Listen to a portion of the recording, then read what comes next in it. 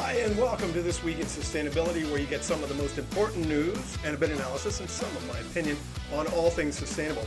Well, this week, The Guardian rejects all fossil fuel adverts. General Motors goes electric. Almost. And the World Economic Forum in Davos conference, well, that's over. But 1 billion trees and carbon are still in the news. Goldman Sachs, it thinks one woman on a board of directors is enough. And KFC goes all meatless. Well, let's get right into it. Well, Malcolm X, he once said, if you're not careful, the newspapers will have you hating the people who are being oppressed and loving the people who are doing the oppressing. Now, that was in the 1960s, I think, if I recall properly. Now with social media, it just times that statement by n to the millionth. That's why this week's decision by the Guardian newspaper to not allow any more fossil fuel-related ads in their newspaper was a gigantic win for the sustainability tribe. It's a huge win.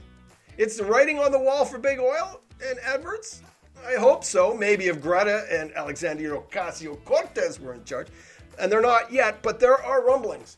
As This Week in Sustainability reported last December, there have been a spate of high-profile legal cases both in the UK and the United States against big oil for misleading advertising. Now, shutting down big oil's access to mass media advertising would certainly be a giant step towards being able to consistently tell the truth about their nasty product. And with luck, we can change big oil to big clean energy. Wouldn't that be fantastic? We did it with tobacco. We can do it with big oil. Investors are souring so fast on big oil, even the conservative stock picker Chuck Kramer is on the train. Fossil fuels, he said on Friday, I'm done. I'm done with them. They're dead. I'm out of here. Well, last week I did a roundup of World Economic Forum conference in Davos. It was held last week. It finished up last week, in fact. And the big question is, did it mean anything at all? And I concluded, yes. I surprised myself. It seems we have made some inroads towards a more sustainable economy. And by we, I mean governments and corporations. They have moved, notably, closer to sustainable, but still no surprises at Davos. You can check my review out at a preview and a review out of Davos at thesustainablecentury.net. If we look past the perennial critiques of Davos, it's a gab fest, it's no action, elite preening, some good ideas, some ridiculous ideas, and some dangerous ideas too, but little to no real impact on the ground. Well, all this is demonstrably true, let's face it. And we are a long ways from a sustainable economy. But to be fair to Davos, it really isn't about a fix. As I said last week in This Week in Sustainability, it's really just a great big wall. It's a great big wall that the people with the most political and economic power to change things that are going wrong in this world can throw global problem-solving ideas against the wall to see if it sticks. And on retrospect, I thought, well, maybe this analogy is only partially true, partially describes Davos. I think more it's kind of a conference, and that's from the word to confer. And I looked it up. In the most traditional sense, it means the summoning of ideas together to compare and consult. Looking past all the unimportant preening, posturing, postulating, and posturing, the remarkable and the uninformed, it's possible to see some good things coming out of Davos. There's a pattern of thoughts and ideas and actions coalescing around a coherent core of ideas, organizations, and strategies for confronting the crisis of climate, biodiversity, and inequality.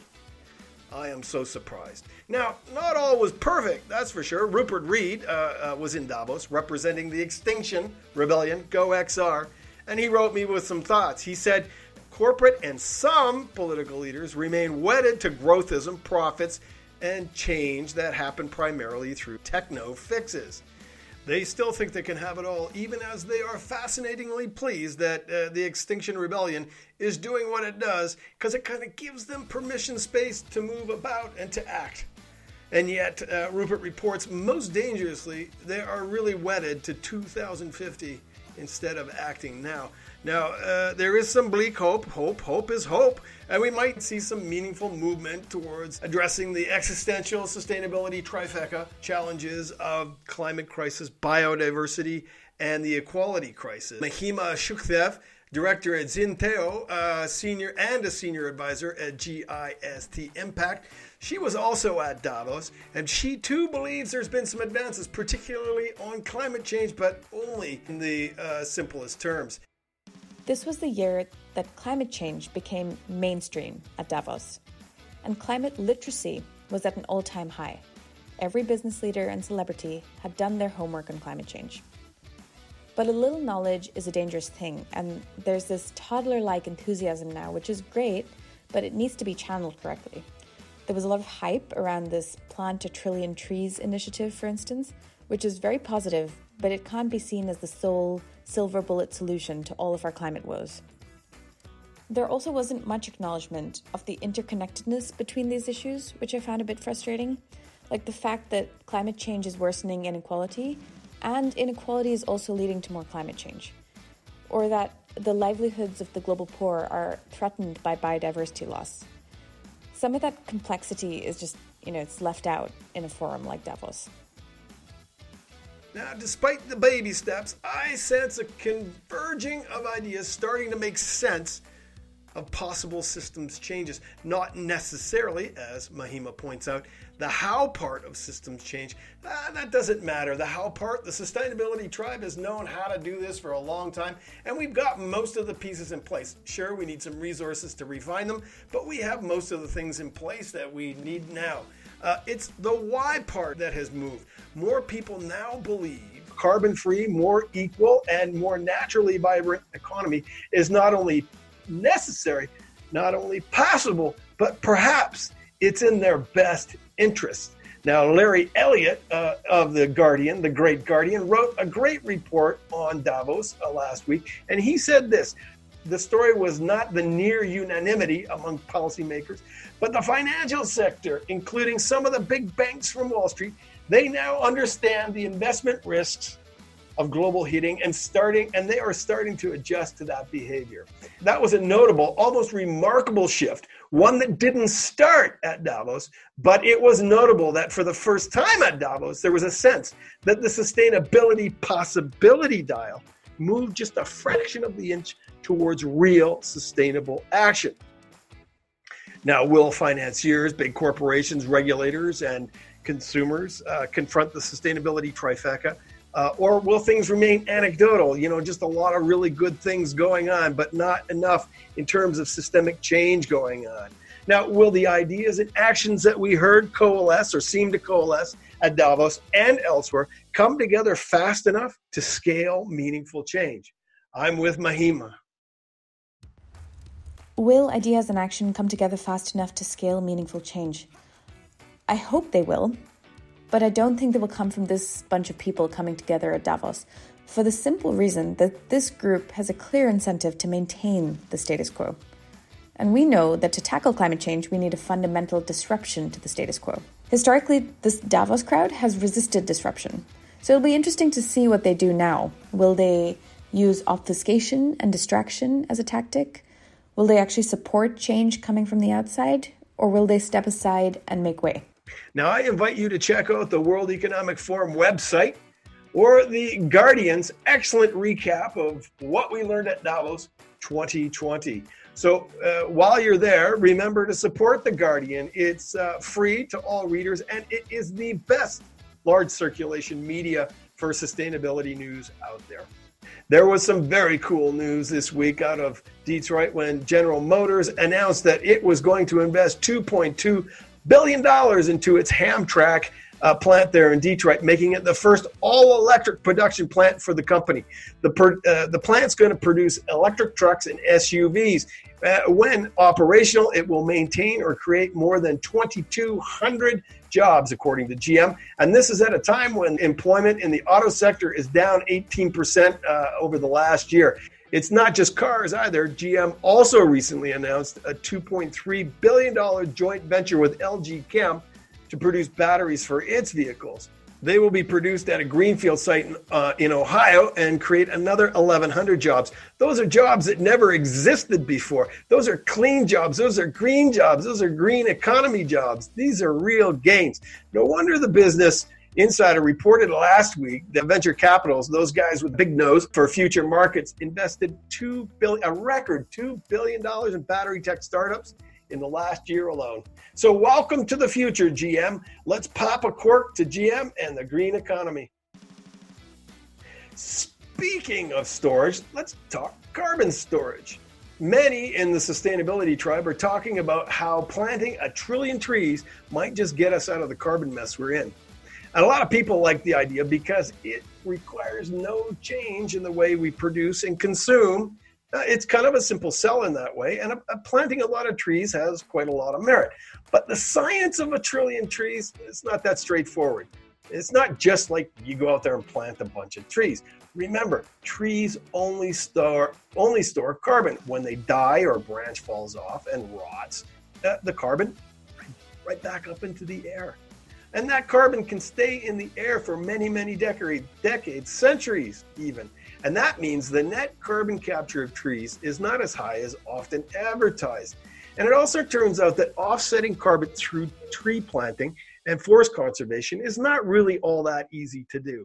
This week, I read a great article. It was forwarded by Jed Emerson at Blended Value on Twitter. A real thoughtful, philosophical kind of impact guy. You should check him out and follow him. He sent an article talking about forest-based carbon offsets. It was published in Progressa this week by the Pulitzer Prize-winning Lisa Song, great reporter. She was in Acre. It's a state in northwestern Brazil, home to a great big chunk of the Amazon forest. And that rainforest, as we all know, is under threat from development. It's under threat from development by rich agro-industrialists who want to profit by making it one big giant farm, and by a lot of poor people who simply just want to make a living from it.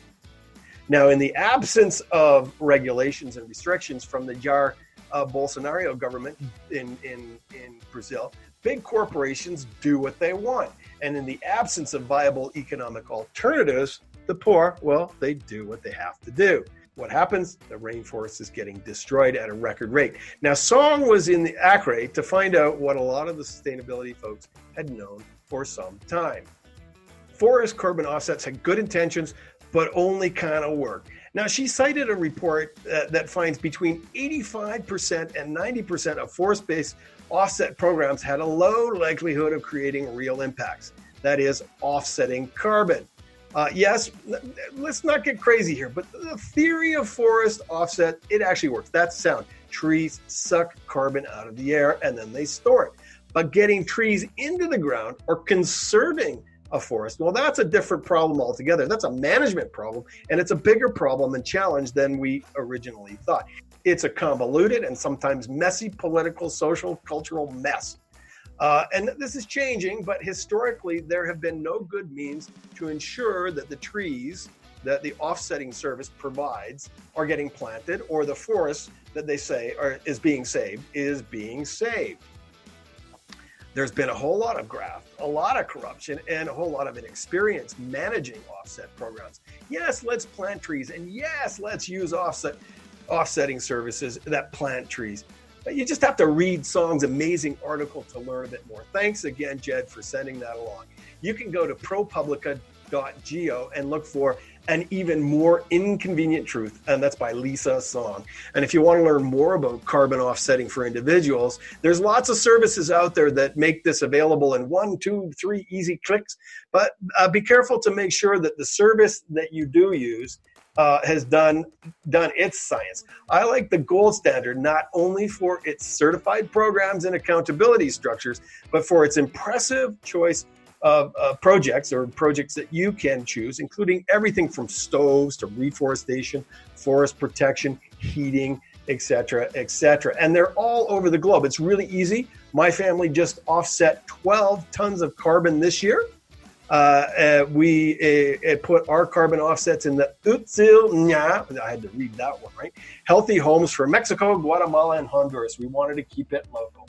Well, it turned out to be a bit of a good week for women, or perhaps just a good week for public relations and Goldman Sachs. Now, 2 weeks ago, in This Week in Sustainability, we gave the Sustainability Laggard Award to BlackRock, the humongous $7 trillion investment bank, for a failure to excise, like a bad tooth, fossil fuels from its portfolio. But not to be outdone, the recipient of this week's laggard is Goldman Sachs.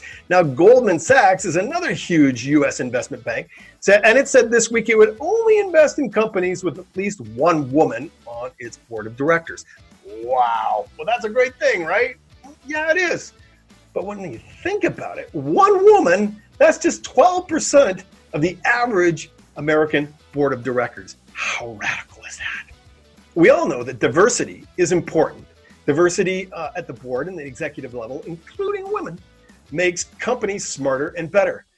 There are so many sources of that. I'll let you Google it yourself. Why do we even have to reference this stuff anymore? And finally, in the world of meatlessness, we all love the taste we grew up with, right?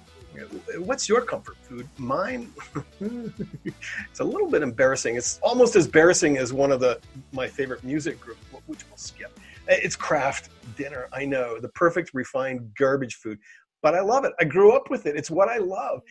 So it's so important that what we get our kids to love when they're growing up are good things, organic, natural, local. But that's not going to happen entirely. I'm an optimist, but I'm no fool. And that's why I think it's really great to hear this week that KFC is jumping on the Beyond Meat wagon, and it will be testing out its no chicken nugget in February in about 100 stores around North Carolina and Tennessee. The nugget was developed especially for KFC by Beyond Meat, and it had Mark Wilson, reporting in Fast Company, absolutely swooning. He said, it tastes like a doggone piece of chicken, and not just any piece of chicken, but KFC chicken with hints of all those wonderful lemon, herbs, and spices. Well, if it's that good, it's going to bring a whole new meaning to my favorite Zac Brown band song, Chicken Fried. Anyways, more importantly, it's further proof that alternative meat market is definitely on the rise. In fact, it's set to grow at unprecedented rates. Some say it's going to be over $150 billion in a decade or so. That's not small, even compared to today's $1 trillion global meat market. Now, I hope it's an understatement because beef-related carbon alone in the United States is 1.2 billion tons. Wow, that's a lot. Anyways, back to KFC. Now, you should know that for every kilo of KFC meatless nuggets or chickenless nuggets that you eat, I dare you to eat a kilo of those babies in one sitting, you would produce 30 times less carbon than meat on average, and half of what you would produce eating chicken alone. What I like best about all this is that, well, you know, kids who are vegans or vegetarians, and they grow up, you know, drinking oatmeal milk or eating meatless meat or these kinds of options, and they don't know the difference. They're their favorite foods. And so my question is, will KFC chickenless nuggets become my grandchildren's comfort food? I'm hoping for fried buttersquash and quinoa porridge, but you never know. If it is KFC meatless nuggets, at least it's not steak or Kraft Dinner. Anyways, if you're interested in learning more about carbon and meat, check out the Food and Agricultural Organization of the United Nations. It's got a great review of meat markets and related carbon emissions. Talks about all the growth into the future of those markets. Well, that's it for this week. Thanks for listening. I'm Mark D'Souza Shields. I'm the host of This Week in Sustainability. If you want to learn more about how you can bring more sustainability into your life, check out the sustainablecentury.net, where you'll find videos, podcasts, articles, and even a few DIY projects. And remember, it's up to you, it's up to us to make this a happier and healthier world.